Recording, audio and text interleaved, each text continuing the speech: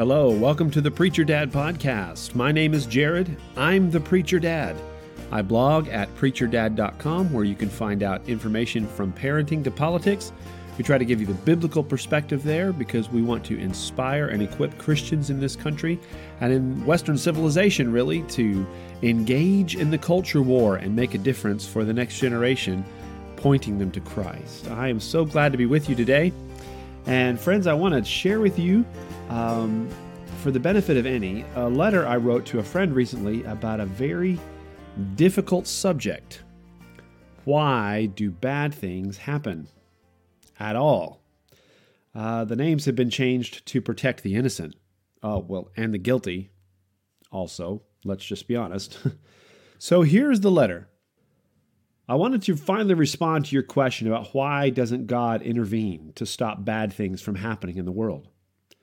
So go get a cup of coffee, start some relaxing music, make a fire to read by, get comfortable on the couch, and you might want to find a way to bookmark your place because I might be about to write a book.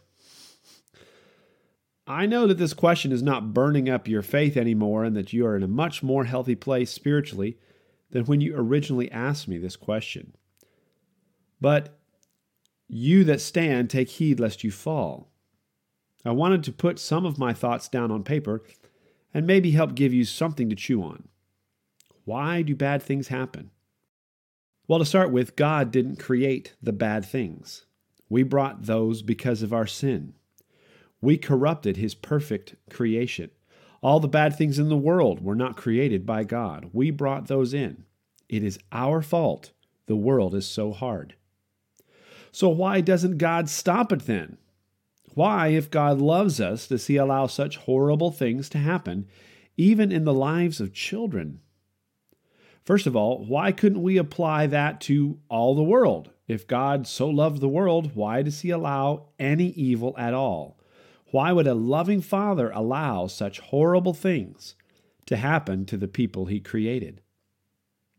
If we define love as only doing nice or pleasant or comfortable, enjoyable things to the object of our love, then we would have to conclude that God doesn't love anyone in the world at all. But that is not what love really means. Love always acts in the best long-term interests of the object or person being loved. Would you agree with that definition? Good. I thought so. God, our Father, has to allow the consequences of sin to exist. For free will to exist, there has to be consequences for wrong choices. And sin's consequences never only affect ourselves. The sinner always impacts others when they sin, and sometimes those victims are innocent. They did nothing to deserve that wrong treatment. But that is, in part, why sin is so awful. If God removed those consequences, all of them, if He chose to erase the damage of the wrong choices of evil people, that to me seems to be a violation of justice and removes some of the need for redemption. I don't think you are legitimately calling for the eradication of every consequence of evil. Most Christians would probably agree that God could not reasonably take away all the consequences of sin. Otherwise, that is paradise. Why does Jesus need to die if we already live in a nirvana of entire goodness? So then, what they are saying is that some consequences of sin are all right, but some are not. Some consequences are unjust, according to that logic. So who gets to decide? Who decides what evil is allowed and what is not? Essentially, what we are saying when we ask, why do bad things happen, is why can't God use my standard of right and wrong? Why can't I decide who gets what evil? I'd be much better at it than God is. Remember God's response to Job? And this is the Preacher Dad paraphrased version. Did you make Leviathan? Did you create the world? Do you think you can do this better than me? Or listen to what Joseph said in Genesis 50, verse 19. After his brothers became fearful he would exact revenge for the unjust treatment they inflicted upon him so many years before. Do not fear, for am I in the place of God? Going back to the correct definition of love, sometimes real love allows bad, quote, bad things to happen to a person because that is in their long-term best interests. I even cause things to happen to my own children, whom I love more than every breath I take, that some could define as, quote, bad things. Someone looking in, and even I'm sure my children themselves sometimes would think that I didn't, quote, love my children because I am doing something so very uncomfortable and unpleasant, causing tears, the whole 9 yards. But I do love my children more than life itself. And I understand things that they don't. And I see their future in ways that they cannot possibly understand yet. And I know that their temporary pain now is necessary for their benefit and success later on in life. I am doing the most loving thing in the world by sometimes causing or allowing temporary pain. If I, the preacher dad, a human father with multitude faults and sins, still strong in me and with incredibly limited understanding and insight into the future or the present, if I can love my children this way, how much more does my Heavenly Father love me and others this same way? Biblical basis, you say? Here you go. Matthew 7, verses 9 through 11. Or what man is there whom if his son ask bread, will he give him a stone? Or if he ask a fish, will he give him a serpent?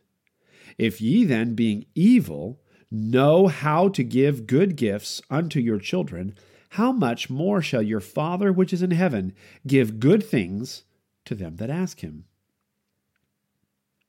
Imagine many people in the world asking God for, or at the least wishing for, good gifts, which essentially boil down to, please give me everything I want and never let anything bad happen to me. The perfect Father knows how to give these good gifts to these folks, but it never comes the way they expect or want. He may allow them to lose a limb if that means they can forever be with Him. Experiencing nothing but genuinely good things at His throne, He's more than willing to sacrifice temporal comfort for eternal treasures. So let me get real personal. What if God has been protecting you? What if the things you have experienced, which are legitimately horrible experiences that you did not deserve, were the absolute bare minimum that He had to allow to get you to be converted? What if, in His wisdom and mercy, He knew that the only way He would get to spend eternity with you was to allow those things to occur? But of course, because He cares about you, He only allowed the bottom rung, the absolute lowest suffering necessary to bring you into the fold. Sounds harsh, and I'm sorry for that. But is it possible? In the sinful world we live in, which is originally our fault, is it possible? And then what about the ways you can understand and minister to others that are suffering? You have been there and can empathize and communicate with them in ways others cannot. Simple fact. Maybe God is planning to bring hundreds, even thousands of people into the kingdom of His dear Son as a result of the suffering He has brought you through and walked with you through. Is that possible? Does that change your perspective on suffering and evil? Look at Joseph's life in the Bible. He did nothing wrong except maybe behave a little bit spoiled and immature. He was attacked by family, betrayed by those he trusted, sold as a slave, worked his way up to a position of trust and success only to be lied about for doing the right thing, and imprisoned unjustly for not sure how long, then gets his hopes up by performing a service to these servants of Pharaoh and asks them to put in a good word in, only to be forgotten for 2 years. None of this did Joseph deserve. It was all unjust. Yet, God had a plan all along, weaving it into the grand scheme of the world to preserve Joseph's entire family and making him, in the end, much better off than before. He even did it in such a way as to heal the resentment that his brothers had for him. Bringing them to repentance and restoration was also part of God's plan in all of that.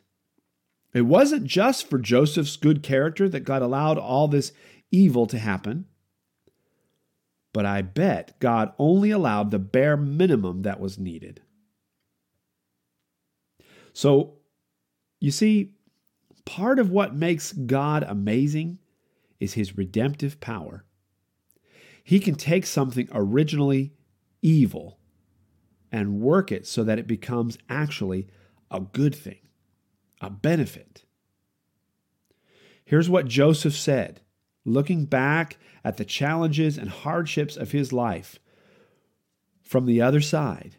Quote, "As for you, you meant evil against me, but God meant it for good, to bring it about that many people should be kept alive as they are today." Okay, I've said a lot. Chew on this. Let me know your thoughts. Even if these answers don't satisfy, I know that God has the answers and will reveal them to you in due time. As it says in Proverbs 25, verse 2, "It is the glory of God to conceal a matter, but the glory of kings to search it out."